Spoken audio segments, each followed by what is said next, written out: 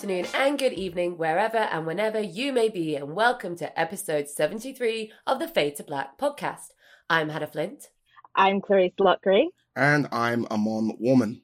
This week, a Comanche woman fights to survive against an unexpected predator in Disney Plus horror, Prey. Plus, Amon speaks to director Dan Trachtenberg. All aboard David Leitch's Bullet Train. Next stop, Murder and Mayhem in this all-star action vehicle. And a 15-year friendship carries a Palestinian refugee's dreams of seeing her homeland again in documentary Fadya's Tree. Plus, in our hot take, we try our best to figure out what the hell is going on over at Warner Bros. Right now. It is absolute chaos. But before we get into all that, and before we get into our opening chat, we've got a special little announcement to make about our live podcast. And I'm going to hand the reins over to Amon, because Amon has been the maestro to organise it. Oh, you. Yes, the following is a special announcement from the Fade to Black podcast. Da, da, da, da. Yes, we were talking last week about us potentially landing a guest for our live show on Thursday, September 15th at 7 p.m. sharp. Make sure you book your tickets. And we have landed a guest because the person we will be interviewing on stage that evening is the star of Gangs of London. It's the star of Mr. Malcolm's List. It's the star of His House. His name is, of course, Shope Dirizu. Boo, boo, boo, boo, boo. Heyo. Hey, Yes. look, oh my God. Is it going to be weird that we're not going to be like the hottest people on the panel? Like, am I ready for that? You know, just for this, little 25-minute segment, I'm prepared to concede. Yes. That. You're not going to be the hottest black man in the room. And the world wept. But yeah, that's very, very exciting. We're big fans of Shope on this podcast. As you will hear in the coming weeks, Mr. Malcolm's List, me and Hannah have seen it at this point. We really like it. Are we allowed to say that? We're allowed to say that. Yeah, I should actually preface it because my friend made it. So, as much as, I feel like you can like something even if your friend made it. But like, I should say, she is my mate, Emma Holly-Jones. And she's going to be on our podcast as well to talk about the making of it. Yeah. So it's going to be lots of Mr. Malcolm listings. Indeed. But yes, as I said, Thursday, September 15th, 7 p.m. Book your tickets. It's our pinned tweet on Twitter. We put it in the show notes. We're going to put it on our socials. It's going to be everywhere. So the only excuse for you not being there is going to be you. But you're not going to make that excuse because you're going to book your tickets. I don't even know why I'm saying that. So just I'm really listeners, you can't see that when Amon said that, he did this really like extravagant pointing at the screen. like that poster when it's like, Britain needs you. What is it? Is it like, what's his name? General Falconer or something? Like, it's like that sort of energy. Yeah, that's what it is. That's what you need to do. If you care, you need to show up, troops. Fade to Black troops. Anyways, okay, cool. So what else is... Are we trying to run a small nation here? We're trying to rise up because maybe we are going to be on Rishi's extremist list for Vilify Britain.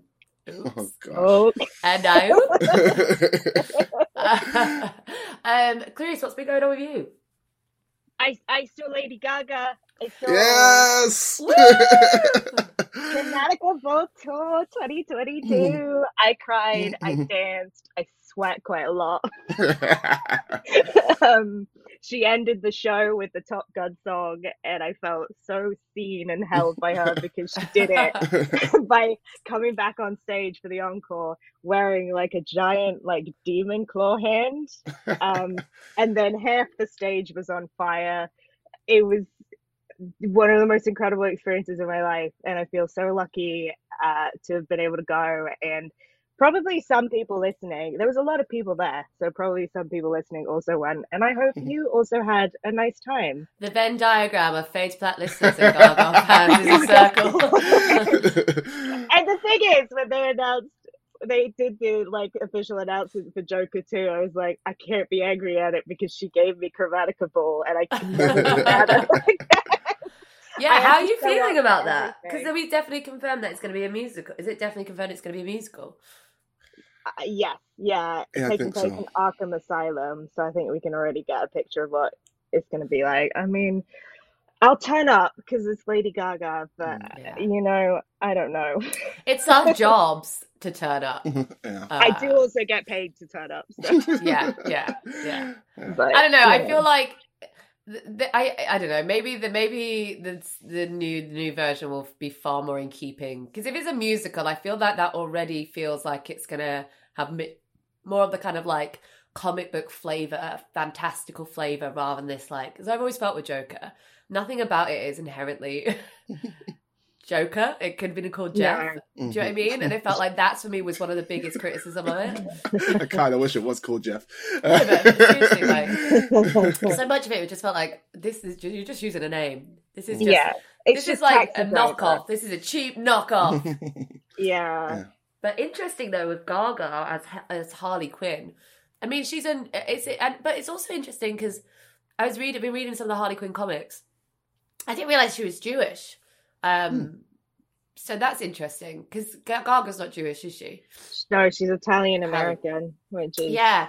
And I don't know, it's interesting, that kind of situation, because I think it's so interesting with like Jewish representation, because obviously there's a lot of like Jewish actors who might be, white actors or something like that, but some of them, and there's obviously, the kind of Seth Rogen-esque, like, hey, Jewish comedy sort of thing. But when it comes to like, Moon Knight, perfect example, where it's like Jewish character not played by a Jewish person, like we see that quite a lot. I'm just quite interested about it. Yeah, and I feel like with the comics as well, I mean, this is just my understanding of comics because, like, identities are kind of ever shifting. And I know with a lot of comic books, when you adapt something, you sometimes get to pick and choose, like, what you've decided, like, this character's backstory is. And so I think it's always interesting when, like, the option is there to have a certain background and to see filmmakers go, oh, actually, we're not going to do that. Yeah. Like, I guess with, like, Scarlet Witch being...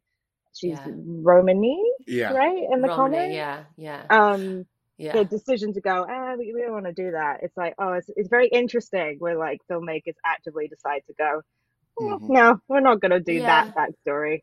Yeah, and I suppose also they probably see it as well. Like, don't get me wrong, I'm all about representation, but I'd be interested to know like just how many actors of Romani heritage are like, or people in that, because I think it's such a the diaspora of it. And obviously some people, I think Romani is like used a lot by people, but like, like gypsy, whatever, like that kind of term, but actually, they're specifically descended from a region of like, I think it's like North India. That's where that whole thing comes from. And that's why they were called gypsies, because, like they look like Egyptians, like that's the colorism out of it. But yeah, interesting. And it's so interesting because like Scarlett Johansson, famously Jewish woman playing Black Widow, and it's like, when do you either have to like not have your ethnicity at all, you're kind of like no Jewishness at all part of your role, or it's like it's a really Jewish character like Bradley Cooper playing Leonard Bernstein.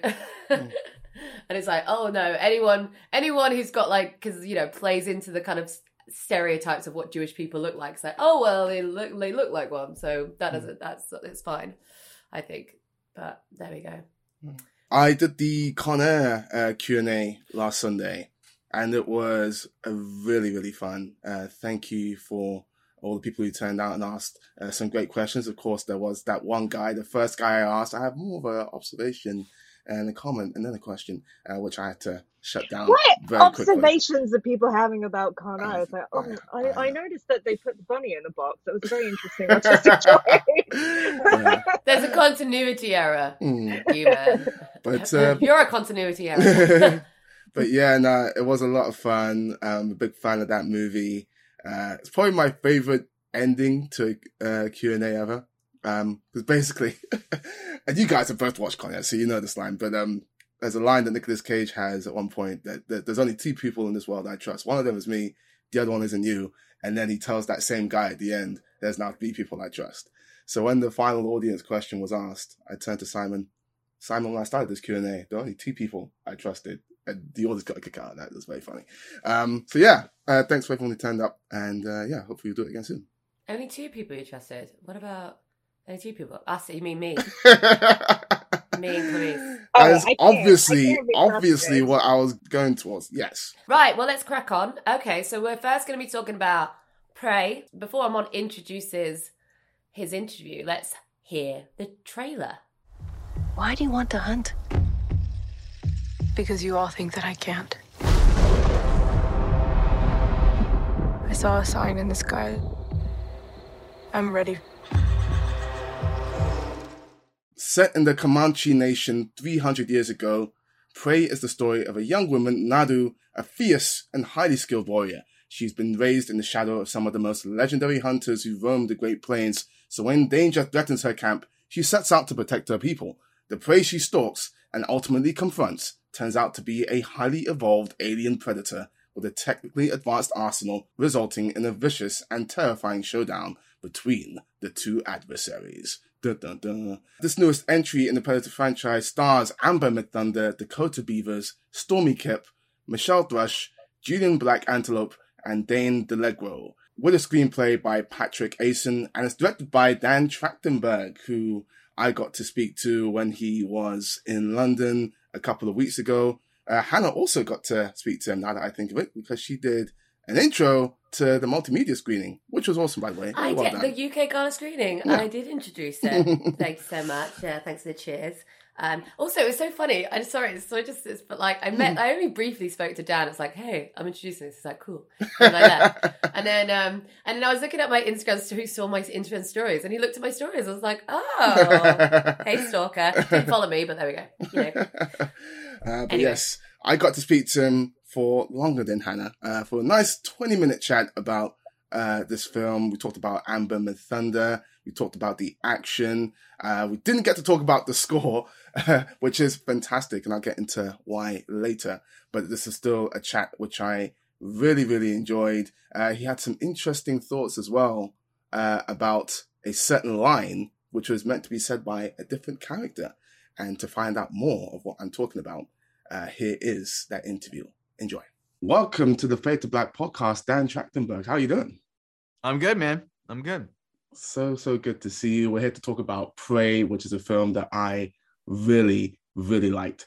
So very excited to chat with you. But first of all, I want to ask you if you remember watching Predator for the first time, and where does that rank on your best cinematic experiences list for you? You know what's funny? I think the first time I saw Predator, I did this funny thing with one of my friends where we would buy the Mad magazine, which I don't know. Did they have that everywhere? Did you have Mad magazine? I think I know what you're referring to. Okay, so Mad magazine would always have a movie parody in the magazine, like a cartoon version. And I think we would like watch a movie, then pause it, and then read that portion of the parody to understand the joke, and then keep watching. I think that's how I watched Predator for the first time. Wow. But obviously it became one of my favorite movies. And I've Predator 2, I remember where I was. I think I bought that on pay-per-view, like on a physical box that you had to like punch in the numbers to. Wow. So yeah, big fan of the franchise. Amazing. It's probably good that we're doing this virtually, because if we were doing this in person, I would totally have walked into the room and gone, Dan, you son of a bitch, and tried to do the handshake. And then we could have clasped hands and arm wrestled in the air with each other. Yeah, it would have been amazing. It really would have. But there have been so many Predator films since the first one in 1987 that have gone so many different directions. What was the genesis for you in pitching this new story?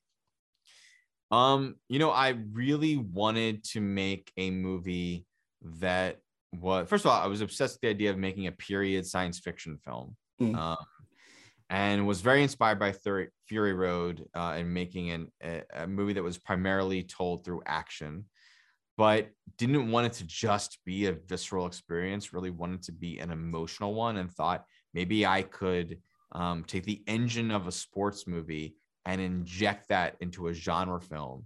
And then in thinking about that, felt like it would be great if this movie had protagonists that we never get to see be the leads of a movie. And Native Americans and Comanche, more specifically, are always relegated to playing the sidekick or the villain, and never the hero. So all of things combined. And I think because it was an underdog story, I was like, oh, it'd be great if it wasn't just man against the elements. If like, what if there was like the most formidable opponent that you could face? And obviously Predator comes to mind there, and the code of conduct of the Predator gives so much thematic weight to an underdog story. So all of those things kind of swirl together to make this movie. Absolutely. I know you talked about telling the story through action. It was one of the things that you wanted to focus on this movie. What are some of the benefits and challenges in approaching a film like this in that way? Well, certainly the inherent excitement is you're getting all of the thing that you like. You're getting a roller coaster ride that's all the excitement and never the lull. But of course, for me, it's like, well, how do we view those? Of course, you need to go down so that you can go up again. How do we make those things not feel like lull, not feel like just checking a box and making the plot move forward, but make it still feel charged and have an intensity.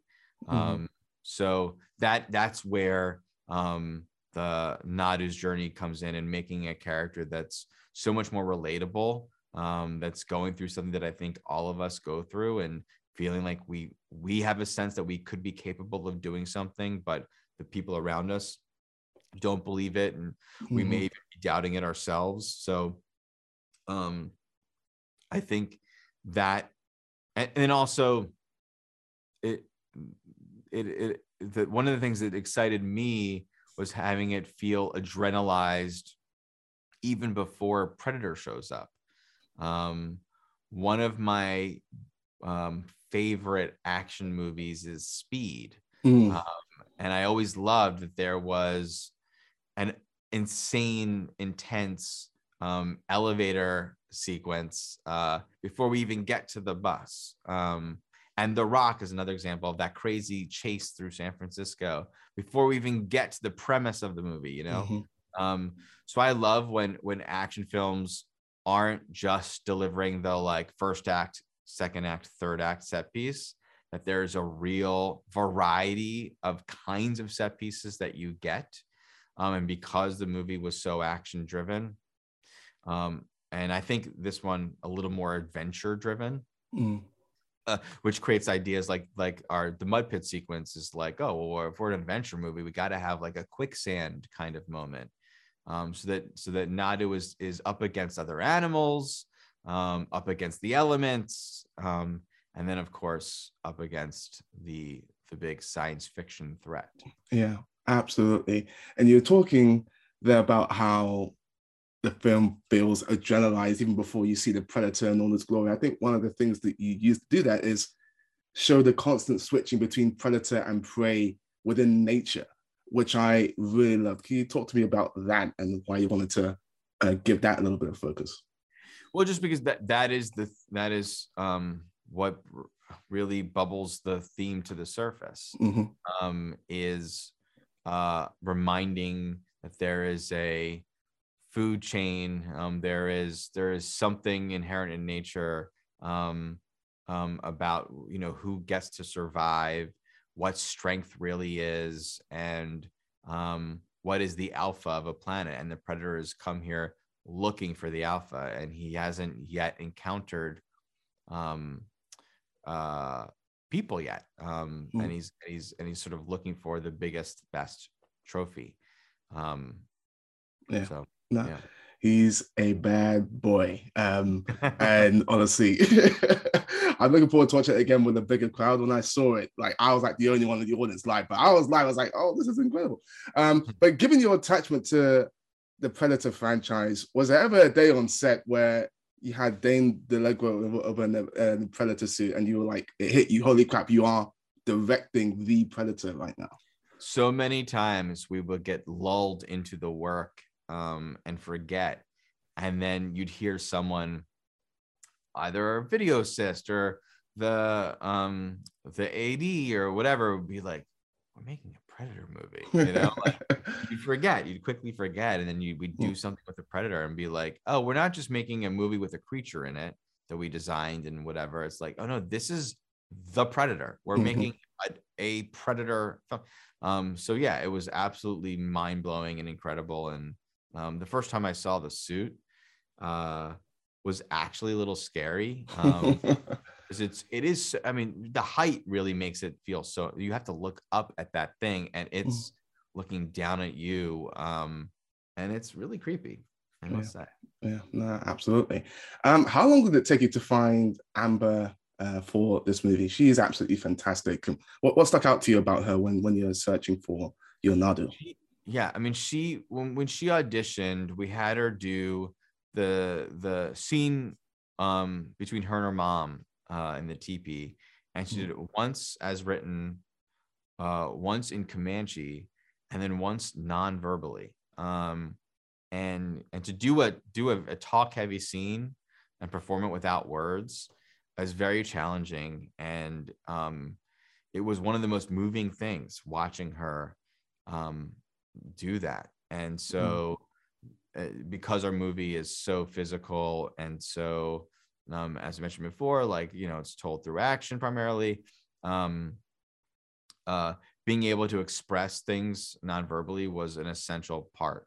And then even when she did the more physical, the physical bits of her audition, we had a little bit of an obstacle course set up. And whether she was crawling, running, leaping over a stack of mats, she was always finding the emotional beats to articulate. So, you know, she became the obvious choice for the film, and I think delivers a frickin' incredible performance. So yeah, no, I concur. This next question is the most important question I have for you today, so prepare yourself. It's a big one. All right. How was it working with Sari the dog? Because no disrespect to Amber, but Sari or Suddy, it's R&D in Comanche. Yeah. The dog might be the stealth MVP of this movie, is what I'm saying. Definitely MVP for sure. I don't know that Nadu could have done what she did without Suddy's, but yeah. I mean, I love the Road Warrior, and always loved the like silhouette of the badass Mad Max and his little doggy. And love the idea that we could have that kind of companionship in this movie. And it was it was hard work. The dog is played by, the dog's name is Coco in reality. And Coco was very rambunctious. And because we couldn't get a dog that was trained for years to be in movies. It needed to be a very specific dog that would have been alive during this time period. So we found one and had to do the best training we could in the time allotted. And yeah, a lot of chaos ensued on set, but it also made for like a very suspenseful time just in the making of the movie, because every take was like, is she gonna do what we need her to do? And then there was so much applause and cheer whenever we finally got what we needed to with her. So it made it a good time for sure. Fantastic. I love this idea that Nadu has always had it within her to complete these hunting trials. She just hasn't done it yet.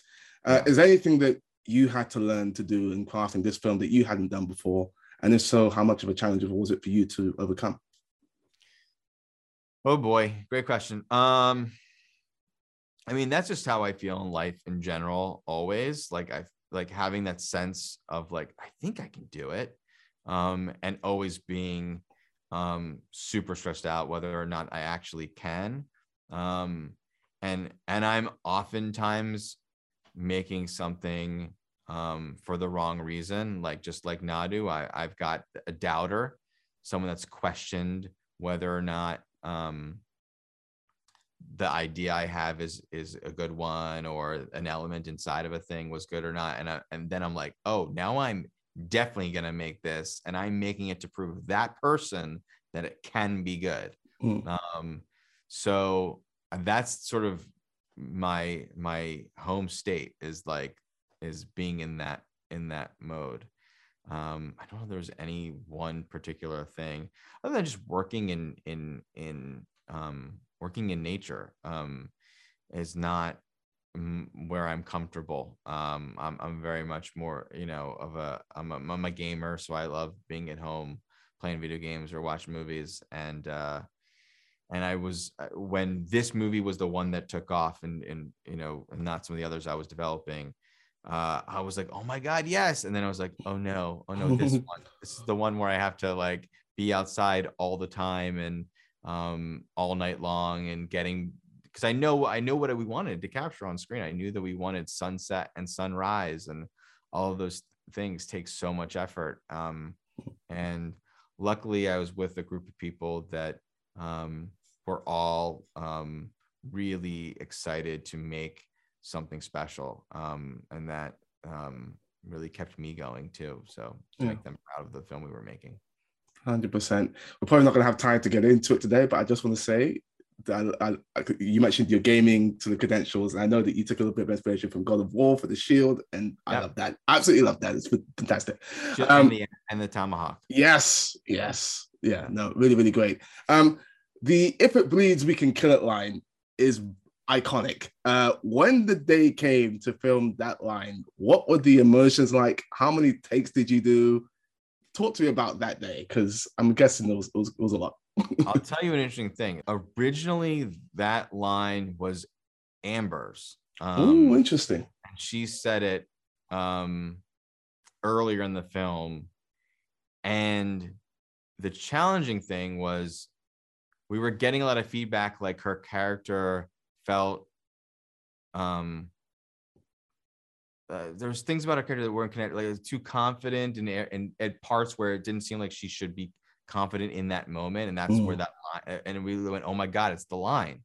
And none of us wanted to like have the line leave the movie, like, oh my God, wait, but that's so cool that she isolated in a vacuum, made that scene so great. Then I realized, oh yeah, but in the arc of the film, like it's too early for her to feel that way, to have that confidence. So or really for her to be confident just in the moment where she should be the least confident. So then we realized, oh, there's this other moment in the movie between her and Taabe, and it just made so much. We didn't know how to have. It wasn't that like, oh, can we give Taabe the line? It was like, well, how do we can get Taabe to motivate her, and to make her realize what she's so capable of, and it was like, oh my God, the line, we can use the line for that. So that's how that shifted around. Almost was in the movie at one point, and I must say it's a shame because Amber's delivery of it was tremendous. But the movie is now better for how we recalibrated it. Yeah, that is very, very interesting. Deleted scenes, I want to see it. Yeah. You're bringing the Comanche warriors to life in this film, as we've said. Was there any particular interesting thing that you uncovered in your research that you were excited to bring to life here? One of the things that found its way into the movie in some form was something the movie's producer, Jane Myers, who is Comanche in Blackfeet, she, not even in reference to a specific scene we were working on, just emailed me one day this interesting fact that Comanche warriors, when they were like in a surrendering position but refused to surrender, when they had like all but lost a situation, they would take their hide out and shoot an arrow through it, and so that they were fastening themselves to the ground, and then say, this is as far as I go, no more, this is it. Like as if to be like, I'm not being pushed back from this, I'm not moving off of this point, which was like, holy shit, incredible. And so we kind of rephrased that a little bit because it's challenging to fully understand without the full context, and used that in the movie in these three very specific parts. But I loved what that statement kind of carries with it. Yeah, no, I love that. My final question to you, because my time's almost up, but I did want to ask you about The Boys because you directed the premiere episode of that show. It just aired its full season 3, which I really enjoyed. Have you been keeping up with it since, and what have you made of its increased popularity over the last few years? I haven't seen season 3 yet. No spoilers from me. Yeah, please don't. I feel like I know things, but season 2 I loved. Like it was such an odd experience. Season 1 I had seen so much of in different stages, right? Because I even after completing my episode, the pilot, but so season 2 I watched just as a fan. Like it was so crazy. I didn't think I would be able to just experience it from a fan point of view, knowing what I know and my connection to it, but I really did. I like fell in love with the show in season 2. And I'm really excited to see. It sounds like season 3 is pretty insane. So yeah. Pretty insane is an understatement. There's a thing that happens right. In the first 10 minutes of the first episode. You may have heard about it, but it's just, it's wild. It's one of the wildest things I've seen. Season 4, back behind the director's chair. Oh, maybe that would be cool. I don't know. I think it may already be, or maybe not. I don't know. Yeah, that would be a blast, man. That was a very fun experience. It's a good cast and crew of people making that show. And obviously you're doing things on that. The things that you're shooting are unlike anything you would do in any other property. So that would be a ton of fun. Yeah, you need to make some calls in between, of course, playing God of War Ragnarok later this year. Yeah, exactly. Dan, thank you so much for your time. It's been so much fun. Congratulations on a fantastic movie. Oh man, thank you so much. I appreciate it. So Prey, I think we should start with one of its biggest strengths, and I think that's its back to basics approach. We've had a number of Predator sequels after the first iconic 1987 Arnie film of varying quality, shall we say. But yeah, this feels to me a back to basics approach, giving us what we want and expect from a Predator entry, but with new heroes and a new setting that really benefits this new story being told. Hannah, would you agree? Yeah, definitely. I think sometimes, like, I don't know, but the last Predator film we saw was like Shane Black, right? It was the Shane Black one. Yeah.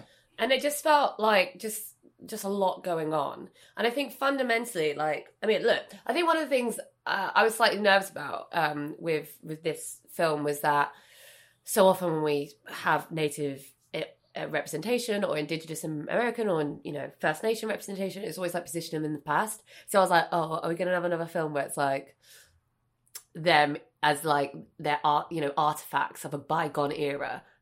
So that would, but then, I spoke to Jane Myers, who's like one of the producers on the film. She's actually Comanche as well. And so, that kind of, reassured me. And I loved the fact that what I loved was like the kind of the granular detail of things of like how Nadu is able to survive and how adaptable and the survival tactics that these communities were using. Like there's a bit where she's like, oh, she's axe throwing. She's practiced axe throwing. She suddenly has the idea, I have to walk and kind of pick up my axe every time. So she ends up creating like a rope, and you see her making it. You see and things like that. For me, it felt like, oh, now I actually understand how this woman could survive against like, because she's that resourcefulness, that kind of like innate that being a healer but also a hunter, like just so much intellectualism and how to survive. So I thought that was I really enjoyed that aspect of it, because again, you're like, how's this like Indigenous girl gonna be the Predator? But yeah, I thought it was I thought that the simplicity of it, but also not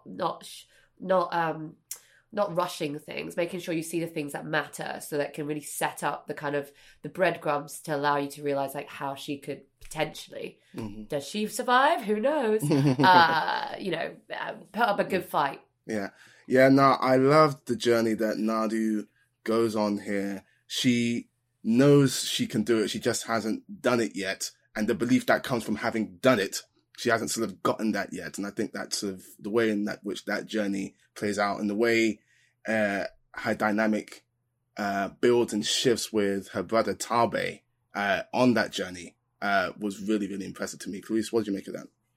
Yeah, the thing I really liked in the context of like indigenous narratives on film is that even in like progressive spaces, there's always been a little bit of this narrative that like indigenous people they just couldn't match up to European gunfire, and it's like that's the tragedy, is that the Europeans came in and they didn't know how to fight back, so they're wiped out really easily, which is not true. And if you actually look at the history of like American colonialism, the only way they won was not through like strength and warfare. Like they were pretty equally matched in a lot of battles. It was through trickery and betrayal. And what I really liked about this story is that it very like subtly reminds people of that by having, and I don't want to like spoil the story, but there's a sort of story embedded in it about like the assumptions we make about people, about who is like top dog and who who has the resources to fight back. And there's this really nice idea at the bottom of it of like telling people who feel marginalized, who feel like they're being treated like they're at the bottom of the pile, going, oh no, actually you have like all the resources you need to survive. Like you have them already in you. And I thought that was just like it was a really cool twist on the Predator franchise, which I don't really care. I'll give you honest, I don't care about Predator. Sorry. Alien all the way.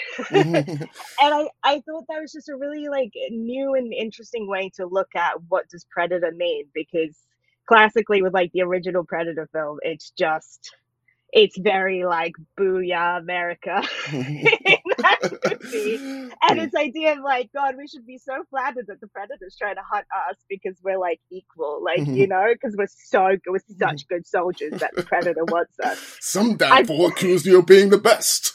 Exactly. And I feel like this movie, I think I might actually prefer it to the original Predator, because it thinks about what the Predator is with a bit more like depth to it. And I just really liked how I didn't even need the Predator. I really just liked the Comanche story. I thought it was really well done. I think the original Predator was like, it was of that era, that hyper macho action, like that was the vibe of it. So I can appreciate that, that was the whole thing with Schwarzenegger, Sylvester Stallone, Jean-Claude Van Damme, you know what I mean? It was like, ugh. But I agree though. I actually think that Prey is as good as that one. Like I for me, it's like, I honestly have no notes. I think, and the way that it kind of interrogates, which what feminism, but like also like, it's not like, sometimes as well where they have it where it's the girl is at odds with her community. It's not. And the reason it's not because she's a woman that some people are saying she shouldn't do stuff. It's just because like they just, her personality, like it's like she's a healer. She's obviously very sensible and stuff, but some people get a bit scared. Can they handle that thing? Can they handle when a beast is jumping at you? If a lion is literally throwing itself, can you do those things? And so I kind of like the fact that it plays around with like kind of, it's got a bit of arrogance, obviously, with like, the people, but it's not like overtly like, I could do this because women can win. It's like, no, she's actually beyond that. She's a healer and a hunter. And I think having that depth is really fun. And I also like the fact that she had a dog. It's a good dog. That was a great goddamn dog. Oh my God. When you watch it, you're like, doggy. Nothing better happened to this dog. You cannot introduce a dog and then kill it. So, Sorry, spoilers. Yeah, no, John Wick is not around for another 300 years. Nothing better happened to that dog. I know. Still, man, that's still cold, that fucking poor dog. Yeah. I feel like I have to, like, I loved this film. I'm not ready to put it on Predator's level yet because Prey does not have a scene of Arnie going, Dylan, you son of a bitch, and then giving him the world's most machoest handshake. So that, for me, and I have, one note to offer here, and I think it's a note that you all both agree on. why in the hell is this movie debuting on Disney Plus and not in cinemas? Oh, Because I know. the first time I was actually with Hannah when I watched it, I was getting hyped in like our little screening. Nobody else was. And I was like, I have to see this again in a packed cinema so that I feel the reaction from the audience. But I was hyped in that screening. Were you? I couldn't hear you at all. I couldn't hear you. But yeah, that's part of the reason why there were two reasons. I wanted to sort of go and support you doing the intro, Hannah, but also because cinema, I wanted to go see it on the big screen with a big audience to really feel that vibe. And I feel like this film would benefit from a big cinema release. The major note I have, why is this on Disney Plus? There is an answer for that. It's Okay. because it's very similar to what happened with Warner Brothers. It's because of corporate shit. There's a pre-existing agreement with a lot of former 20th Century Fox titles that if they debut in the cinema in the US for streaming, they would have to go first to HBO Max. So that happened in the US with like Nightmare Alley and Free Guy and like a bunch of movies. Mm. And the thing is, like, it's actually it's not Disney not having faith in Prey. They have so much faith in Prey, and they liked Prey so much that they said, we don't want to give this to HBO Max. We want it for ourselves purely. So it's kind of a weird legal thing. It is really unfortunate because it should be seen on the big screen, and it's just like, it is like the Warner Brothers thing. It's one of those like annoying, fucking stupid corporate things. But it's not, I should say, it's not because Disney thought the movie was bad. They think the movie's great. They love it. That they love it too much. They should have done it back slightly. Mm-hmm. Vicky, chill out. I know you love Predator. Did you know also that they shot some of the bits in the same place they shot The Revenant? Really? And that's Oh, I was going to make that comparison, and I was like, is that weird? No. Because also, what I really liked about this film is the way it really played with the ideas of who is a predator and who is prey. Right. Because actually, like, that's what's great about it. That's what actually is really great about the title of it being Prey. Mm-hmm. Because it is that, like, who is that in this film? And it constantly shifts perspective. Mm-hmm. And the predator, I thought, was great. And I love the fact that we understand, I don't know, I mean, look, I don't have a encyclopedic knowledge of the Predator franchise, but for me and this thing, maybe they've done it before, but I really love the like details, like what's in their arsenal and what, like, how they do stuff, and like a really good reminder of like why this this ominous being, you know, and I thought that was really good. So you see stuff with, like, you know, a wolf and a bear, and it's like all those fight sequence introductions was really great as well. Yeah. Also, Clarice, there's a thing in it, and what I thought was really interesting is that they used subtitles and didn't use subtitles. Because there is French colonizers are there. Yeah, this is true. Yeah. Well, Clarice's ancestors were there. No, they're French Canadian, not me. I don't claim them. Are they French Canadian? They're Quebec. Well, Quebec. They're Quebecois. Yeah, because that's why when they started talking, I was like, "What?" I think I saw someone tweet about this. Is that for French viewers, for like French France viewers, it's like it was a little bit like disconcerting for a second, because you do think that they're French.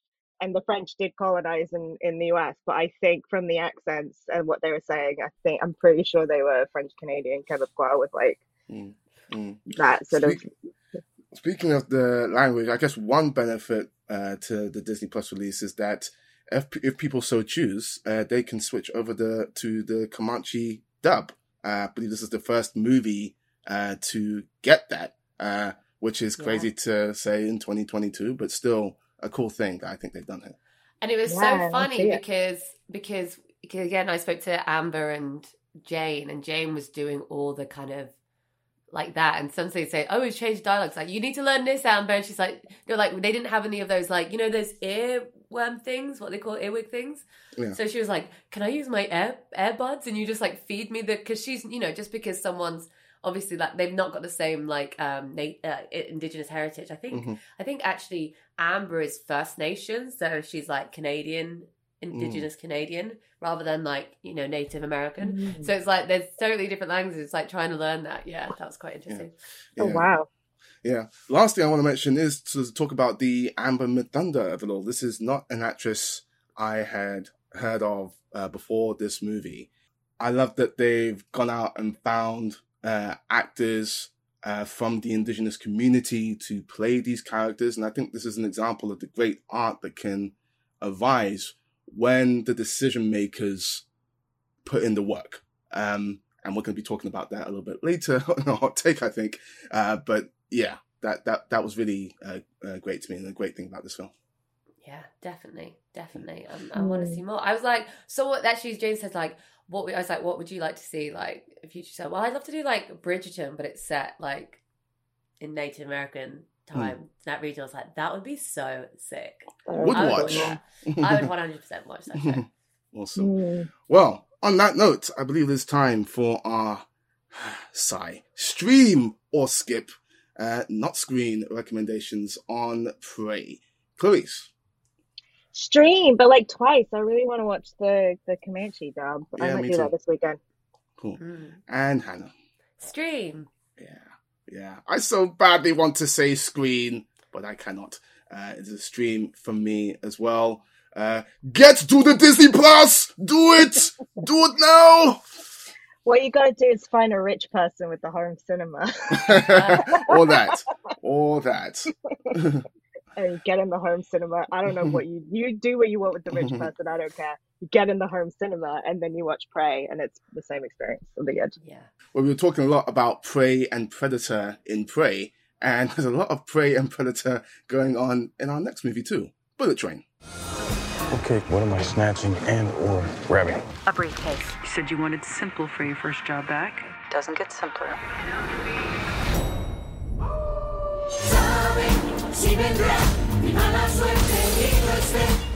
You stab me?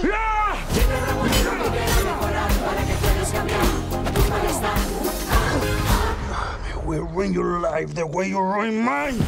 Dude, I don't even know you. This time, baby, I'll be on a bullet train. I remember I was obsessed with this song at university. Oh, yeah. LaRue. God, that was great. You rinsed it.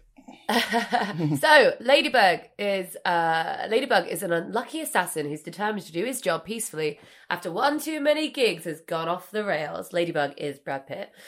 Fate, however, may have other plans as his latest mission puts him on a collision course with lethal adversaries from around the globe, all with connected yet conflicting objectives on the world's fastest train. Directed by David Leitch, Bullet Train, of course, is Brad Pitt in the lead role, Joey King, Aaron Taylor-Johnson, Brian Tyree Henry, Andrew Koji, Hiroyuki Sanada, Benito A. Martinez Ocasio, also, isn't it Bad Bunny? Bad Bunny.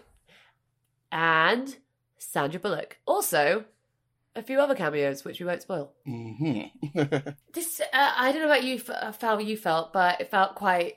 I saw a lot of movies in there. I saw a lot of references and trying to stylize, and for me it had a very much like it was like trying to be like early Guy Ritchie, like Lock, Stock, and also like a bit Pulp Fiction-y. And I wondered if you think that Clarice, I'll go to you first. I wonder if like I suppose the kind of composition of this film with regards to like the kind of delivery, did it feel like quite original, or did it feel a bit too derivative for you? Yeah, you're right that it's very like there is, and there has been since the like 90s and early 2000s a brand of movie that's the Guy Ritchie Tarantino ripoff. And it's kind of what's really wild to me is not only that movies like that are still being made in 2022, but also that this movie was made by David Leitch, who was the co-director of, or uncredited co-director of John Wick, which I would say is the new like thing that people like to rip off, is every action movie is trying to be John Wick. And I'm kind of like, I'm slightly mystified by this movie because I'm like, why you created the new template of things that people like to rip off? Why didn't you just rip off yourself? I mean, you could say he kind of did a little bit. You in the did a little sense of bit. Deadpool. Yeah. It's like that. There's trying to do There's that some sort of Deadpool. humor. Yeah. I just found it weird. Amon? Yeah, no, I mostly agree with that. I do think David Leitch did, as you say, bring a little bit of a style to it as well. He's the co-director of John Wick, and I feel like a lot of the fight sequences in this were creative in terms of their choreography. You know, you're fighting in a cramped space, and there's a lot of stuff that you can do within that, and I think they did a pretty good job of that in a sense.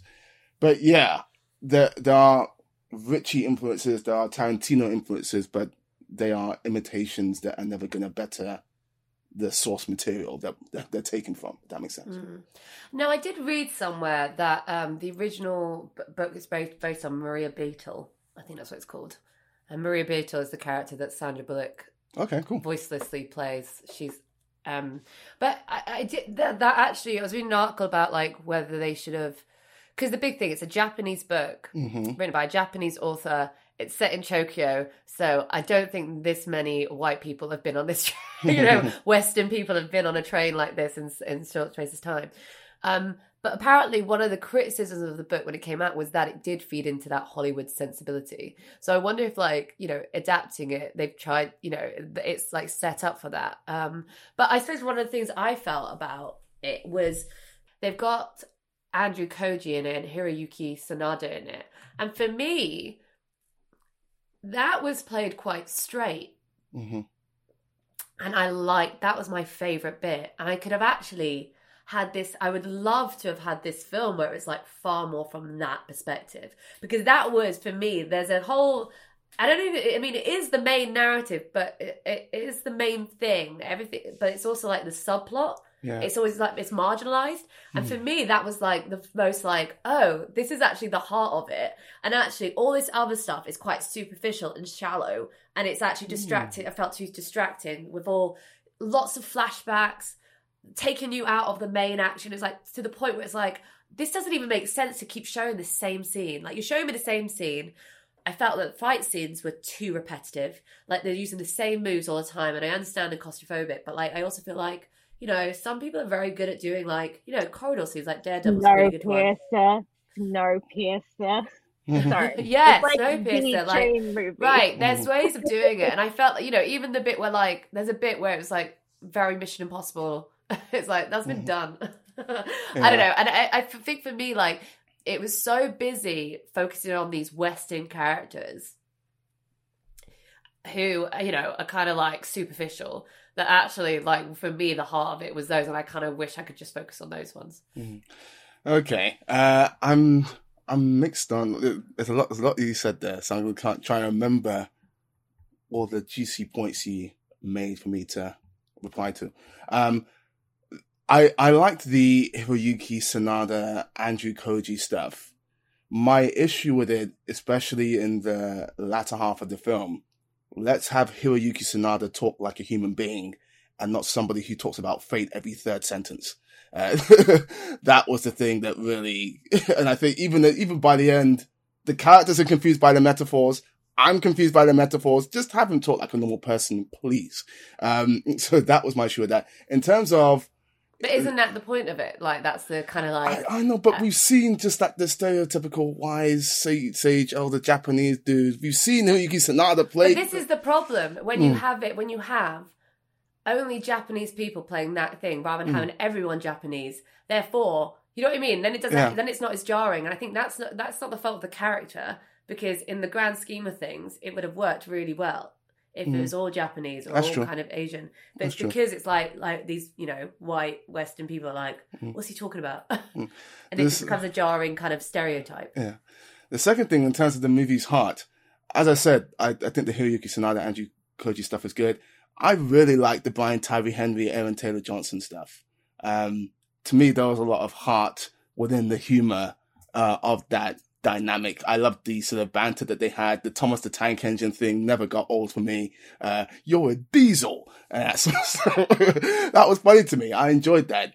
And the brotherly sort of relationship, we get a little, probably the most effective flashback. One of the more effective flashbacks of the entire film is when we see that, like, it doesn't last very long, but that clip of them being young, watching to the TV together, that brotherly connection, it does come through for me. I really enjoyed that dynamic, and I think there's a lot of heart within that. I thought it was. Clarice disagrees. I think we can definitely say. I don't know. Like it's one of those things where I think that we get this movie a lot where the structure of the film believes that the pure like star power of the people within it can carry everything, and it just felt like those characters were charming to the extent that Brian Tyree Henry and Aaron Taylor Johnson are charming performers. Like, they're both great actors. They had good camaraderie, but like, I don't know if there's anything beyond that for me. And I would say that with every single character. Like, Brad Pitt's character was only funny to the extent that Brad Pitt is quite a goofy, like, he's got a very goofy comic persona that he's been really like trying to push since like Burn After Reading. He's been like, please, I'm goofy. But I just don't think like the actual substance of those characters existed beyond like the paper thin 2-second introduction. There was so many plot holes. There were so many plot holes that made no sense to me. And also like, and on that, you know, on the brother situation, that whole thing was like, you can't be brothers. Oh, because he's black. Like, God, that feels like such a basic, like, that's so boring to me. We've done that. We've had that joke. Do you know what I mean? Kind of do better. Isn't it? You can't be twins. Something like, oh, you know, but the whole thing was like, no, because they said, oh, because there's a whole thing with skin or something like that. The twins, like, you're not brothers, whatever. You know, it's saying you can't be twins. Or anyway, look, the whole joke was about the fact that, like, he's black, he's white, they can't be blah, blah, blah. You know, they're making a race joke out of it. It's fine. Whatever, but we've seen that sort of thing quite a lot. His accent was terrible. Like, honestly, like, there's a bit where he says, where it's like, and I know it's not a big thing, but it's just like, every time he swore, he sounded American. When he says something like there's, you know how you say fast or fast, right? So he's a Cockney, he's supposed to be like a Cockney, like Bo Bells. So he should always be saying fast and like glass and like that. But Americans say fast. Like that's, and so there's loads of bits like that where even in the same sentence, you can't keep it up. And I know it's little things, but it just feels like they're supposed to be these like specific caricatures, and it's like kept on taking me out. Joey King's accent was like Hermione Granger. Her character, what was even point of it? Like, it was just a really basic, like, it just, everything was like really half-baked for me. And, you know, matches and all the fluorescent lights and all that type of thing, it just didn't feel... There's a few laughing, but I felt like I was laughing at it more than laughing with it. Interesting. Yeah, I thought Joey King's character arc is fairly interesting in the end. I can't get into why. But yeah, that worked for me. I do agree with you in terms of the flashbacks of it all. I think it goes, especially in the last half an hour, it just needs to calm down with that. There's a point where we get the journey of a water bottle at a pivotal moment in the final act. And I'm like, we don't really need that, especially at that moment. But it's also the product placement of it all. Yeah, that's not true. Like food, what is it, Fuji? It's like, how much do they pay to make sure it's a Fuji bowl? Well, it's the last, like, as shallow as it is, I do agree with you on that point. The first 90 minutes or so, I was having a good time with this movie. I think it's the last 30 minutes where the bullet train goes off the rails. No, you can't make that joke because the point of the bullet train is that it doesn't go off the rails. Like, in the entire history of the bullet train, there have been no injuries and no fatalities. I will not let you shame the bullet train in this way. This is like... It's the whole fucking point of the bullet. The entire fucking point of the bullet train is that it can't go off the rails. One of the plot holes that I thought, there's the actor who plays Hero in, I can't remember his name, Hero Nakamura. Yeah. Save the cheerleader, save the world. Maki Osa, I believe is his name. Okay, yeah. So, like, there's a whole thing where, for some reason, he's, like, annoyed with Brad Pitt's character, Lady Bird, and he keeps telling him to get off the train, right? Because he doesn't have a ticket.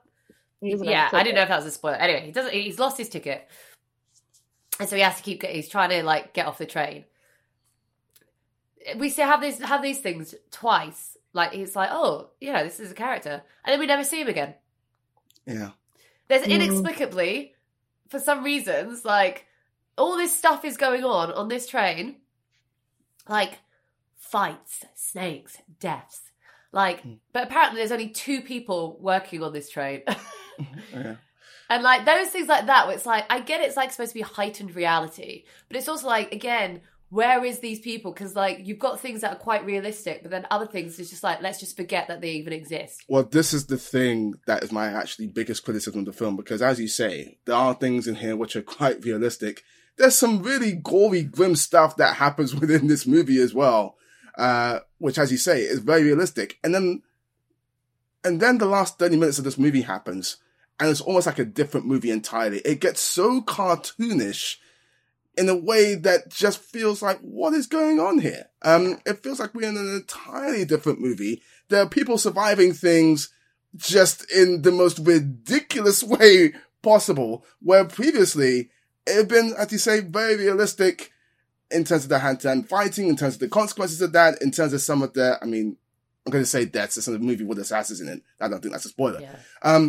So yeah, that was very weird to me. That tonal imbalance did not work. Well, they changed it from like a normal like crime thing to like, let's make it Deadpool. Like I was thinking when that's like, you mentioned the slow-mo Fuji bottle water thing. Isn't there like a bit in it in the slow-mo in Deadpool where like he sits his ass, like that bit where he's in the car? Where it's like the car flips over and it's like, it was exactly kind of like that. And then it's like that kind of, oh, now we're in super, and this is what's frustrating a lot about action films nowadays, and it's like Fast and Furious and all that type of stuff, where, now we've got to a point where people can survive things that shouldn't be done. Even Mission Impossible, it's like now we're getting people, because they're trying to like compete with superhero. It's like, they're human beings. These are human, fallible people. Can we just make, like, it would be more scary if, like, I want realism far more. Like, I feel like sometimes we get far more realism in superhero films than we're doing stuff that's based on human beings. Like, some superhero films are far more realistic than the Fast and Furious franchise.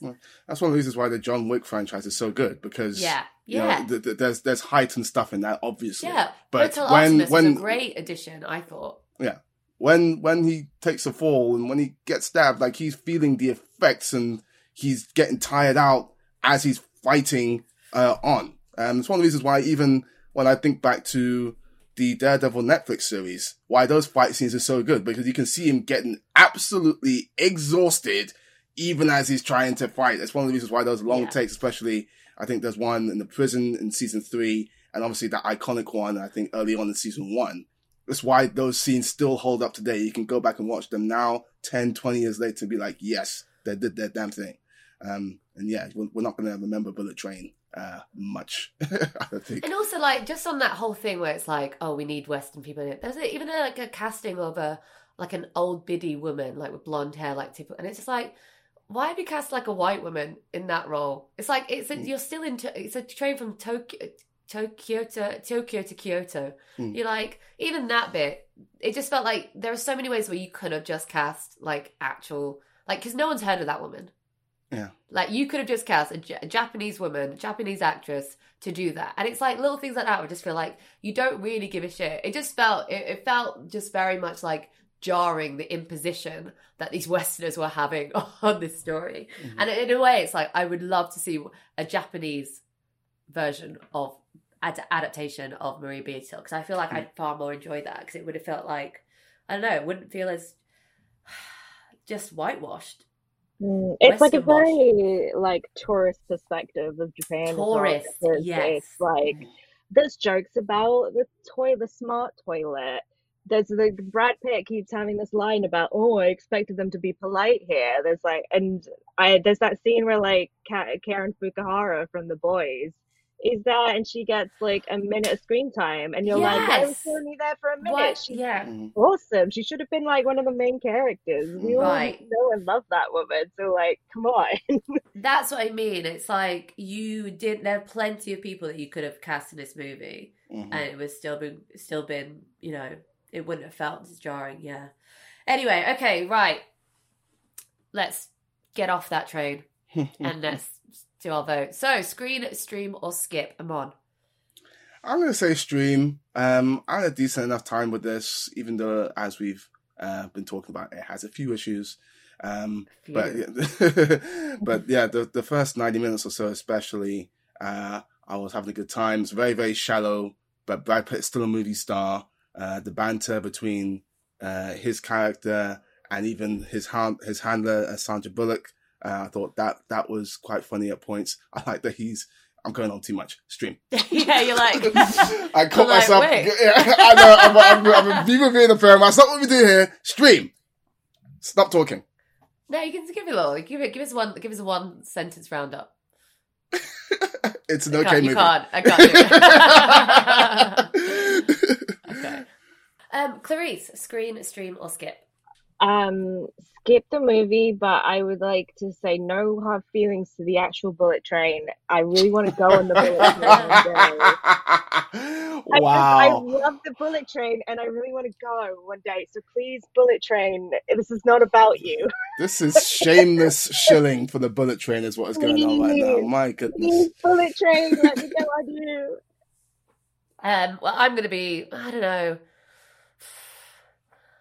You know what, stream, because I do think it's like a 2-star movie, but it's also there are worse things you can watch on a Saturday afternoon when there's nothing else to do. Do you know what I mean? It's one of those things where it's like, Anyway, there you go. That's my review. So we're going in a totally different direction now to Lebanon.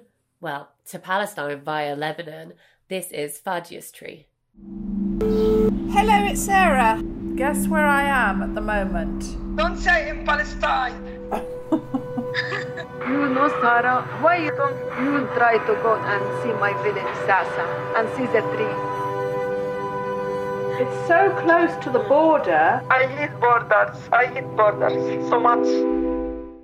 This is Fadya's Tree. While millions of birds migrate freely in the sky, Fadya, a Palestinian refugee in Lebanon, yearns for the ancestral homeland she's denied. She challenges Sarah, the director, to find an ancient mulberry tree that stands as witness to her family's existence, with only inherited memories, a blind man, and a 2-headed dragon as her guides. Along the way, Sarah meets with ornithologists whose observations on the homing instincts of birds reveal the unresolved problems of the region. Adopting a bird's eye perspective to reflect on freedom of movement, exile, and the hope of return, Fadya's Tree is the story of a 15-year friendship that stays connected across a divided land and a fragmented people.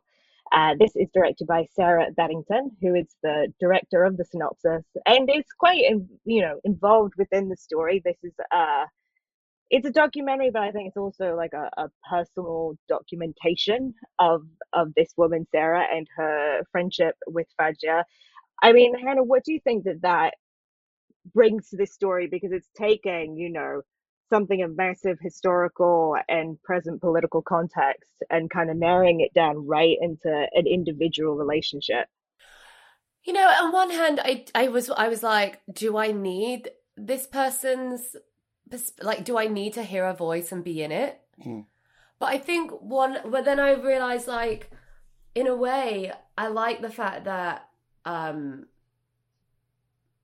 she's not just documenting, but she's involved. It feels like she cares. And I think, especially what's going on with this conflict, it feels like a lot of people talking, not people are actually getting, actually understand or raising their voice or putting their voice to it or showing it. You could have easily just said, oh, I'm just here to document, this is me. This is objective, but actually it feels like no, she cares about her friend and she's doing this in a way for a friend. And I kind of, that felt like allyship in a way by making sure that she's heard in it as well. But obviously it's, I really like the fact that, there's a bit in it where Fadya, she goes to her home, and I think it's her mother speaking, and I love the fact that they capture all of it. And then she's like, yeah, the British, they caused all this. It's like, yes, they fucking did. I'm so I think I just really appreciate that you're getting all the voices in there and people actually showing the culpability, because I think, this week, a 5-year-old girl got killed, Palestinian girl got killed in bombings in Gaza. And they said it's the Israeli strikes were saying, oh, it's because there was a militant threat. The militant threat of a 5-year-old. And it's like, we constantly like, there's this weird thing, and I think Trevor Noah said it really well. Where does truth start? Where do we start on this conflict? Because to be honest, like, it feels like to me, the start of it began like with the British, when they basically decided that they're going to create a state in a place that already, already had people. And I think the way that this really documents like how the right of return has been denied to millions of refugees, Palestinians, whereas if you are Jewish, you can come to Israel no matter what. You don't even born there. If you can prove that you're Jewish, you get to go there. Whereas Palestinians who literally, and there's a lovely scene where like the kids are talking about which town are you from? It's like Haifa, like that, and it's like it's like they don't want to forget. It's like don't forget where you come from, because it's like they're being robbed of their history and heritage, and at some point there's going to be a generation who don't even know that. And it makes me, I think in a way that it really got across the like severity of a situation where the collective memory of Palestine could potentially exist because of murder pretty much that's going on, continues to go on, the shrinking of the land to make way from Israeli settlers, and the fact that no one's doing anything about it. Yeah, and I think like I mean everything you said was so beautifully put, and I think what Sarah Bennington has been so smart in doing is recognizing, I think, that this friendship that she had with this woman, and this whole thing with the tree, trying to find the tree from her hometown where she grew up, like how a tiny thing can be so representative of everything that you just said. That said, like I think the documentary there is a lot of context, there's a lot of subtitles on screen explaining a little bit of history. Ahmad, like, what did you think about the structure and just the formal approach to how it was put together in terms of those subtitles, history, providing information? Yeah, no, I thought it was really gracefully done, elegantly done. All the connections that the film was going for really felt organic in how it was put together, which I liked. The thing which really stuck out to me in terms of the craft of it all is the geopolitical stuff and the way in which they refer to these diplomats came in with their blunt crayons and divided up the country, and how they articulate that both with the subtitles and the visuals. That really landed for me. So I thought that was, in particular, was well done. Yeah, I think I think the story being presented is, as we said, fantastic, and I love the choice to tell this story. I think there's some things about the way the documentary was put together that I sort of wish had been done differently. One of them for me is the ornithologist stuff with the birds.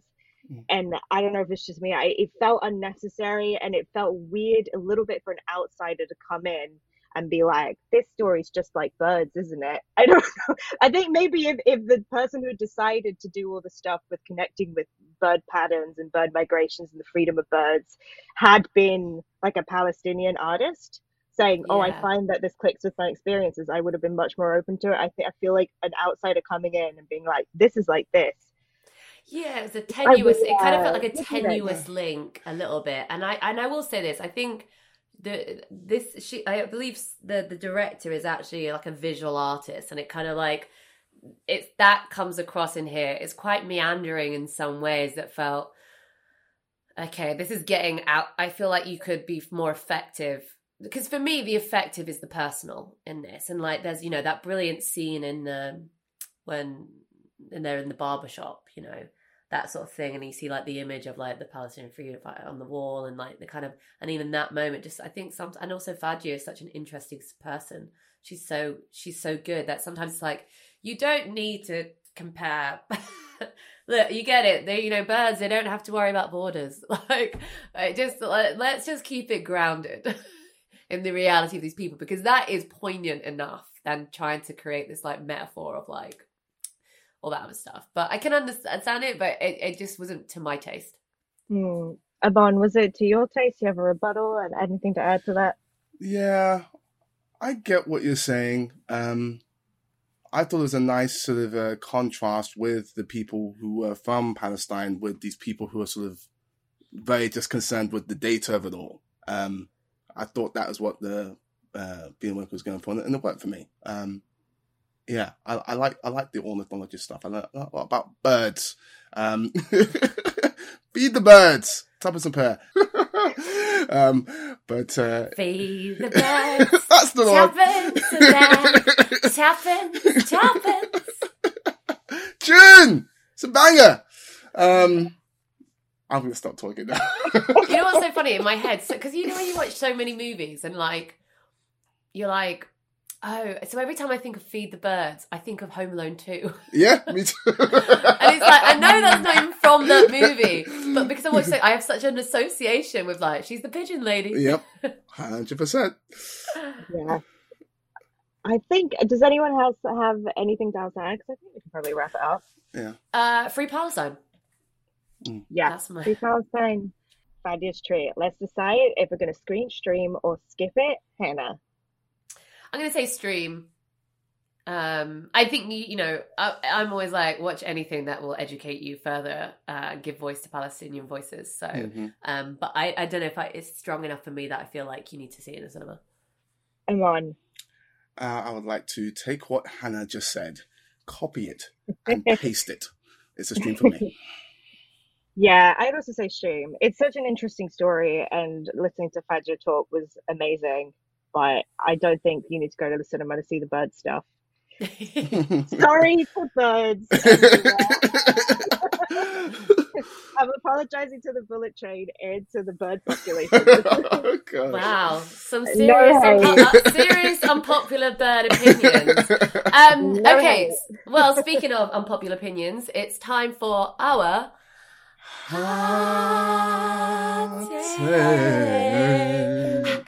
hot take. Okay, guys. So, as we said at the top, we're going to be talking about Warner Brothers, HBO Max, Batgirl being shelved. I mean, we don't really care as much about Scooby being shelved, do we? I care about Scoob. Oh, Scoob sequel. Okay, Scoob sequel being shelved. There is like, I feel like we've had a litany of like news stories come out of it. I don't know if anyone happened to be watching Good Morning Britain at 8:20 on Friday morning, but you told me the wrong time, woman. I know. I thought they said 8:30. I realised no, that's what time I finished. My bad. But you can watch it and catch up if you want to. I was invited on in classic morning breakfast TV way on that show. Let's find a tenuous link to try and make it about a gender issue, and so I was invited on to ask, are female heroes that super? And it was on the kind of idea that actually Batgirl show, because I think some people saying it didn't test well, the movie. And so I was invited on there as, you know, a film expert. And there was another person on the panel who's invited on because she, you know what, 23-year-old Dominique Samuels, I'm sure she's nice to some people, not people who like Captain Marvel. But it was interesting because it's kind of like one of those things where I was on it. It was like, do you watch? You know, you're like, do you watch anything? Mm-hmm. I don't know if I'm talking to someone who's actually educated on that. She suggested that Miss Marvel had been cancelled. I don't think that was true. And it's just, people don't want to be lectured. And it was like, but who are these people? Who are these people? Anyway, so I've already been lectured. I go to, you know, people go to actual lectures. Yeah. At museums and universities and academic institutions. There's actual things where they do lectures and you go specifically to be lectured at. Yeah. It was funny because there was a thing where she was like, oh, the female things are too political. It's like, no. These films have always been political. She says, no, people don't want like things like Captain Marvel. It made $1 billion. So it's like, I don't know who you do. Anyway, you know what I mean. Anyway, so that was a diverting morning. But anyway, let's get back to it. So I suppose there are questions about like, you know, then we found out that Warner Bros. Is going to be, HBO Max is now linking up with Discovery. The head of Discovery is now dictating the terms of what they expect. And it was a weird thing where it's like HBO Max is male skewed. And you know what really annoys me? Is that, like, I think about the stuff on Discovery. I don't watch any of that shit. I don't watch reality shows apart from, like, maybe the Kardashians. Like, I don't watch any of the Bravo shows or whatever. Like, so it really frustrates me that we're still kind of in this time of, like, male skewed, female skewed when it comes to, you know, in the superhero genre, because that's what they're kind of really saying, isn't it? It's like, but we all enjoy it. So I don't know. I'll go, Clarice. I'm going to come to you first, because you nearly had a meltdown at the thought that Peacemaker was going to be cancelled. You were literally like, I'm taking my earrings out. Yo, Warner Bros, send me your location. I just want to talk. I didn't sleep because it was the night before the Warner Brothers presentation that there was suddenly these rumors that every HBO Max original was going to be cancelled. I just didn't sleep that night because I don't have anything if I don't have Peacemaker season 2. I have nothing happening in my life except for that show, and I guess I'm male skewed because of saying because I like to lean in and watch Peacemaker. Appointment. Yeah. As a woman, as Sheryl Sandberg says, lean in, girls. Lean in, girl, towards the TV to lean in and watch Peacemaker. That's what Fat Joe said all those years ago. But he's like, lean back. Now lean in. Lean in. Lean in. But the song was called Lean Back, right? It was, yeah.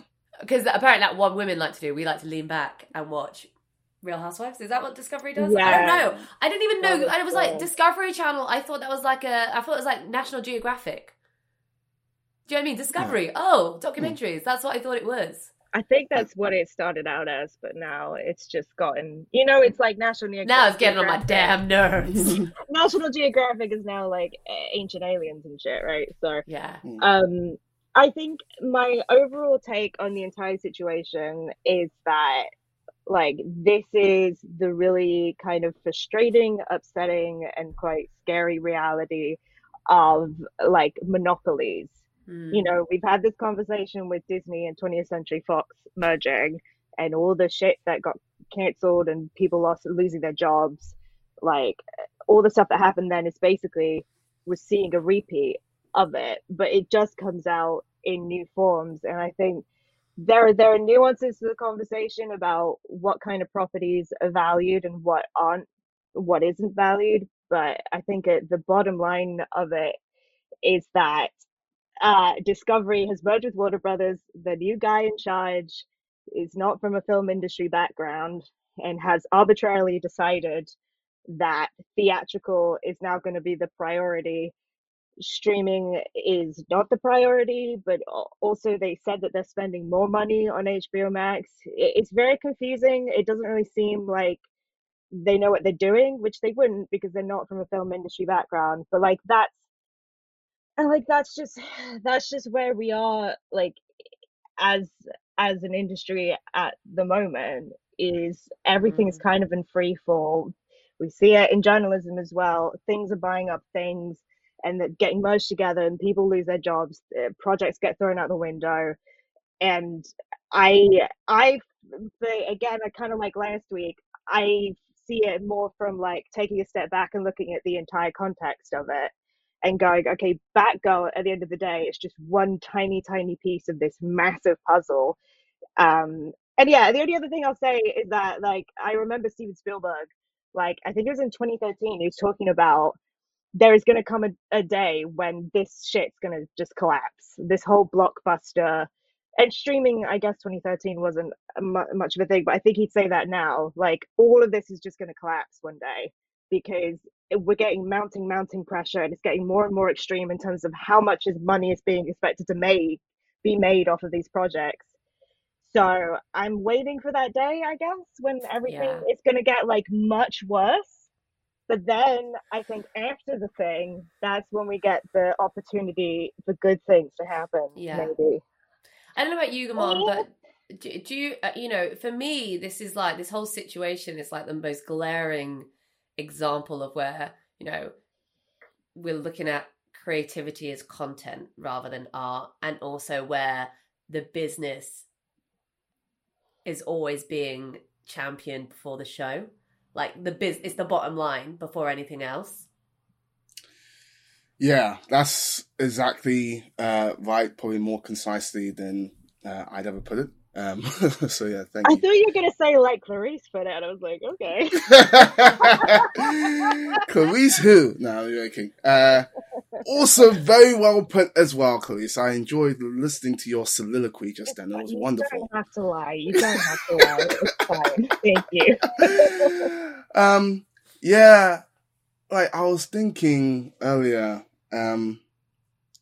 I worked in a number of cinemas. And I remember, especially when I started working for the first cinema. Sorry, but when you said that, I was like, I imagined you like, settle in, kids. Dad's got a story to tell you about my days working down cinema. Back in my day.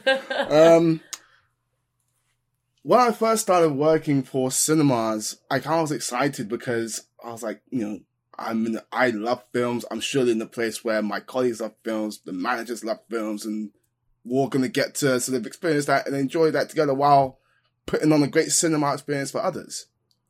That was very clearly not the case, I found out, because it's run by people who don't care and who have basically never watched at certain points any of the films on show. All they care about is making sure everything runs smoothly and making sure they get as much money as possible. And this has that same energy. And it frustrates the hell out of me on so many different levels. What Warner Bros. Have done, especially with their DC decision-making over the last week, it stands in stark contrast to what Marvel have done for me, because I know in a general industry sense, yes, this is where we're slowly moving towards, but as has been the case for the last 2 decades almost, a lot of people want all of the success that the Marvel Cinematic Universe has gotten without realizing how they did it. They just want all the success, all the money, all the love without doing the work. Because yes, even though we as an industry are, there's always the pressure of how much money something is going to make and all that sort of stuff. Still, to this day, when I look at what the MCU has done and when I look at Kevin Feige especially, there is a passion for the characters. There's a passion for the work. There's a passion for the people and the talent who make it and a respect for them that Warner Brothers do not have, especially if this week is anything to go by. They dumped this Batgirl news without telling anybody, any of the talent involved, which is something that they've done also fairly recently, because do you remember about a year ago when they made the decision to put a whole bunch of their releases straight to streaming without telling people like Christopher Nolan, without telling people like Patty Jenkins? Nolan was right. That is like... just a crappy business practice. And the thing which makes this Batgirl situation 1,000 times more frustrating to me is really 2 things. One, this is still to this day rare person of color led production from the top down, really, because you have 2 Moroccan filmmakers who are coming off the back of some great success in Bad Boys for Life and on their work on Ms. Marvel. They are of course Adil and Bilal. And you got an Afro-Latina in the lead in Leslie Grace. That is rare, especially for characters like a Batgirl. And the fact that they are a casualty of this money-saving initiative really, really ticks me off, because we're still in 2022 having conversations about whether or not a person of color-led film will be a success. The whole reason that they're writing this off is because they don't believe in it enough that it's going to make them enough money rather than just writing off as a tax write-down, which just infuriates me. But then on top of that, now these boneheads who've made the decision are throwing the movie under the bus and saying that we did this to protect the DC brand. throwing these filmmakers under the bus. And you mentioned, Hannah, this... He didn't care about protecting the DC brand when he brought out the original Justice. This is the thing. This is the thing. I mean, and to do that, and you mentioned, Hannah, the test screenings earlier. This film tested just the same way that I believe either It or It Chapter 2 tested. They took It Chapter 2 or It whatever to cinemas. They made 700 million. There's no way to tell when and how a movie is going to hit. Also, I always think about test screenings like, from what I've heard about test screenings is that they'll do it in the suburbs. Like, there'll be like a suburban cinema, or they invite people that's like the kind of typical like white America. Do you know what I mean? Like kind of that sort of thing. So it's like, is that, I don't get it. They want middle America to like love this. People who like, outskirts. But it's like, you know what? Maybe they're not going to like this. Cinema doesn't, as much as people want to, it's just kind of thing, and interesting again on this like Good Morning Britain thing with this woman. It's like, people don't want that. It's like, some people do. Like you might not like something, but like other people will enjoy that. And I think this, and actually like we've had, what annoys me about the kind of like, oh, they don't think it's going to do well. You know what? Catwoman, like that basically fucked women for female superheroes for ages, and even like Elektra to an extent, even though that wasn't, but like Catwoman is like a perfect example of like when people don't understand a character, think that they can throw anything out with a woman, and then suddenly they wouldn't make anything more. But if you look at the run of like female superhero films recently, right, you've got Wonder Woman, it was like the 10th highest grossing film of 2017, like third highest grossing female, and in that year, 2 female-led films were the first and second, Beauty and the Beast and Last Jedi. So women can sell films. But this is the thing. Captain Marvel, over $1 billion. Black Widow was the 4th highest grossing film. How many more examples do you need? And then every single one of the Marvel series, Hawkeye, Miss Marvel, WandaVision, have all been critically acclaimed. So it's like, when people say, even that thing, it's like, why wouldn't it sell? And also, what frustrates me as well is like, the Cloverfield paradox, even if you think this film's shit, like, Cloverfield paradox, they were like, this isn't good enough. Okay, we're just going to drop it online and that's it. You don't have to do the marketing for it. To be honest, this is enough marketing it needs. Just literally put it on HBO Max now. More people are going to watch that film now because you try not to put it out. Exactly. It's the Streisand effect. It's like now everyone wants to see it. Do you know what I mean? Everyone wants to know. Yeah. And I just think like, that's you get, and I know that they own the rights. I know it's their thing, but it's also there's just the gentleman's agreement. Like there is a pact you make like to the artist. And I honestly, I think Warner Bros are really shooting themselves in the foot. Because who's going to want to work with them? Exactly. They're going to just suddenly do that. I would be like, It's the most disrespectful thing I've seen in a hot minute in this industry, and it pisses me off on so many different levels. It's Arabophobic because Dylan Bilal, a Moroccan filmmaker, it's anti-Arab, it's anti-Black, it's anti-Afro-Latino, it's anti-trans. Fuck all this. Hannah, Clarice, this CEO is talking about canning Batgirl to protect the DC brand in the same breath that he's saying that he's excited about The Flash, that all is good in Flashland. Yeah. In the same week that the star of The Flash is reportedly running around the US carrying a gun in a bulletproof vest, talking about being in cults. What in the... it just makes me so annoyed. I've never been this angry about a piece of news in a while. This is the thing. I think you have to think about it in the framework that Batgirl got canned because it was made for streaming. And I would question, why the fuck was Batgirl being made for straight to streaming? Why was it not a theatrical? Because this is the thing. If it had been made for theatrical release, it would still be coming out because Warner Brothers has dedicated itself to still releasing Aquaman, Shazam, it's still the theatrical slate is completely unaffected. The reason Batgirl was cancelled is Scoob too. I'm sad about Scoob. I'm gonna say it. Pouring one out for Scoob.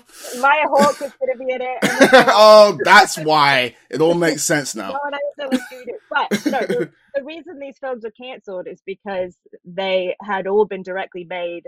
And I'm sure, like, the film would have been great, but it was made for streaming, and I'm sure that affects it in some way.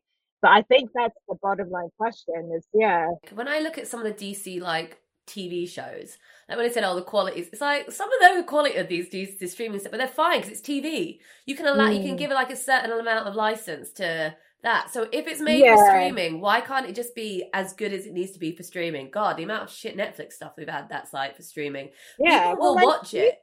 Peacemaker you couldn't release. They made Morbius. They put Morbius out. Like, how is it like? It can't be any worse than fucking Morbius. But that's the thing. I don't think it's not about the quality of the movie. It's just like but that's what I'm saying. The sets, the special effects, the money that they it's put. It's a tax write-off. They want to claim that money back, basically. I see it's fundamentally that. So when people are saying, oh, it's because it's not good enough and trying to... That's what I'm saying. So the whole thing about, like, female superheroes, oh, it's not as good. It's like, that's not even it. Because there are plenty of shitty male-led superhero films that get released all the time. Yeah. The question is, why wasn't Batgirl? That's what I want to ask. Why was Batgirl straight to streaming?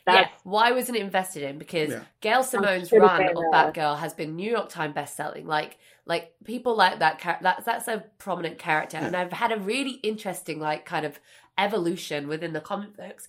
People want that. Well, some people do want that, and people want people who are fans of these want to see that diversity. I want more Birds of Prey. Like, that was a great movie and that got kind of fucked by pandemic. Also, people holding like pandemic films to a standard of pre-release, pre-pandemic. It's like, that's not. Yeah, sorry, I'm still literally can't get over this one. Yeah, and if you think about it, 90 million is not a huge amount. If we're talking about Marvel dropping 200 million for their movies, that, I can point to that's the reason it got they are not happy releasing it in cinemas because they spent $90 million on it, which is a huge amount of money. But for this guy who's now in charge of Warner Brothers, who thinks that every theatrical release should be a $1 billion blockbuster hit. That's the problem. Yeah. He's going to look at Batgirl and go, absolutely not. That's why it got canned. And that's what's really frustrating, and what you said, bring back to the Spielberg thing, is that the markers of success are now just getting ridiculous. Mm-hmm. When I look at things like, Thor: Love and Thunder, mm-hmm. that hasn't made, close to... I thought it's made $500,000. I think it's made more than that. It's going to make more than that. It's definitely a big success. I'm not sure that's the best example. It's not it hasn't made $1 billion, though. It hasn't made $1 billion, but it's made a lot. Multiverse of Madness has made far more than Thor: Love and Thunder. Multiverse of Madness is nearly on $1 billion. It's not on it yet. Yeah. But Spider-Man, what I'm saying, it's not done. You know what I mean? Eternals didn't do amazingly well either. Yeah, but it's we're going to get Eternals too. So what I'm saying is is there a way of re-crunching the numbers and stop putting such massive expectations? Because again, you mentioned It. That was made for $35 million. Look at M. Night Shyamalan. He is the king of putting a little and getting a lot and his own money into it. Mm-hmm. Maybe we need to start thinking about, and especially when we're talking about, what's going on with VFX and stuff like that.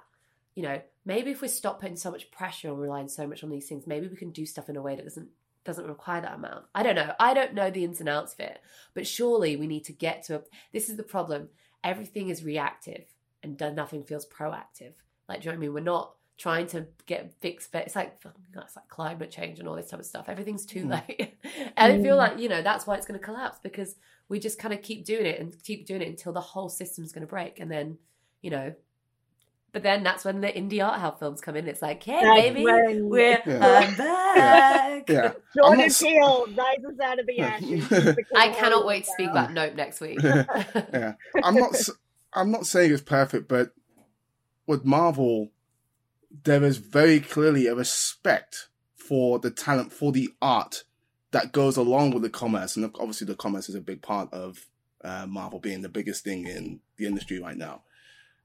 But what I've seen from this past week from Warner Brothers has just been the disrespect. I mean, I think Adil and Bilal are going to come out. I think all the artists involved in this are going to come out okay. But if they were even lesser known than they already were, imagine what is clearly a cost-saving exercise. I think everyone who's on the story can agree on that. The CEO is throwing these filmmakers under the bus, saying that their work isn't good enough. You're not going to convince me that Adil and Bilal, seeing the things that they've done in recent times, plus Leslie Grace, who was a standout in the Heights, plus Michael Keaton in your movie. Leslie Grace wasn't a standout for me in the Heights. Okay, but I'm excited to see what she's going to do. Yeah. Michael Keaton is in your movie. J.K. Simmons, all this talent. You got Michael Keaton, OG Batman in the movie, and you're going to tell me that's not going to sell? I'm sorry. I don't believe you. I don't believe the whole notion you that... gotta feel for Michael Keaton, though. Oh my gosh, do I feel for Michael Keaton. Yeah. Not only was he in shit Morbius. Yep. But now his other thing, it's like, man can't catch a break. He really can't. He's a big part of The Flash. I'm not sure that movie is coming out. Batgirl has now been shelved. I think he's going to make a cameo in Aquaman. And Aquaman is now... About it. Yeah. The Flash will come out. They'll do a thing where they just won't include... They're just going to bring it out. And Ezra Miller, their, cult leader now, apparently. Allegedly. I think that what they'll probably end up doing is just like... You know how, like, they didn't include, like, Ansel Elgort on the publicity train for West Side Story. I wonder if they're just going to do that and say, hey, look, we want this movie to come out. Yeah. It just infuriates me. Let's wrap this up. Let's do final thoughts, Clarice. Add one caveat. Just like Marvel has not always been respectful to. It's disrespectful to quite a lot of the people it works with. Terrence Howard. Yeah, Scarlett Johansson. Let's remember that she sued Marvel because she was not paid what she. Because they released it, didn't get the theatrical window, so it was going to make the back end. They didn't make an agreement with her so that she got her fair dues that were written into her contract. Mm-hmm. Comic book writers are regularly not paid for their work, and when their stuff is basically stolen and put on screen. So I just want to have the caveat. I did say that it wasn't perfect. No, let's not pretend that it's all fucked. The industry's all fucked. Marvel have definitely been very guilty of fucking over filmmakers and actors. I don't think they're that different from DC. DC's just having a harder time because like they don't know what the fuck they're doing. It's incompetence coupled with capitalist malice. Marvel just has the capitalist malice, it doesn't have the incompetence. Also, I do think it's like they need a Feige. It's like, God, the way people talk about Feige, but it's also like the way people talk about Feige as if he's like I feel like he's pedestaled so highly. It's like, this is the guy who was responsible for Thor: The Dark World. This is also the guy who was responsible for Avengers Infinity War and Avengers Endgame, to the biggest blockbusters of all time. But let's not pretend that he hasn't missed. Yes, of course he's missed. No, but that's what I'm saying. It's like, I feel like sometimes it's like, allow people to make errors. Like, let's not... what I'm saying is like this mythic kind of thing, and I think it gives someone too much of an ego. He needs to be... You don't need to be knocked down a few pegs. Gosh. And Kevin Feige. And you're the person to do it. What's he hiding under that hat? Oh my God. Under that baseball cap. What's he hiding? There's many baseball caps. It's another baseball cap. That's what it is. It's Moon Knight season 2. Excited. It's coming. We win. They better. Oh God, my Scarlet Scarab. I can't wait. I know. I can't wait to see. I'm so excited. My final thought. What's your thought? My final thought on all of this is that I'm going to bring it back to the whole DC of it all. The best DC on screen will ever be. It will never be eclipsed. It is the pinnacle. The DC animated universe. And when I say that, I'm talking about the 4-series run of Batman the Animated Series, one of the greatest super animated shows of all time. Superman the Animated Series, Justice League the Animated Series, the best super animated show of all time, and Batman Beyond. That is the pinnacle of DC interconnected storytelling on screen. It is superb. It is the blueprint which the DC EU should have been working from all these years. I don't understand why they haven't done it. Literally everything they need to know about how to make DC Marvel level, in some ways exceeding Marvel level, resides in the DCAU. Which makes what's happened, not over this last week, but over the last 10 years, heartbreaking for me, because I'm a massive DC fan. To this day, Batman is still my favorite superhero of all time. And the DCAU is the reason why that's the case. I know how cool these characters are and how great they can be on a live action screen. I haven't seen that much over the last 10 years, and that's disappointing. Yeah. We almost got through a whole conversation about DC without bringing up the animated. I was never going to allow that to happen, Clarice. You know this. I can't wait as someone said, I saw on Twitter say, I can't wait to see how Teen Titans go.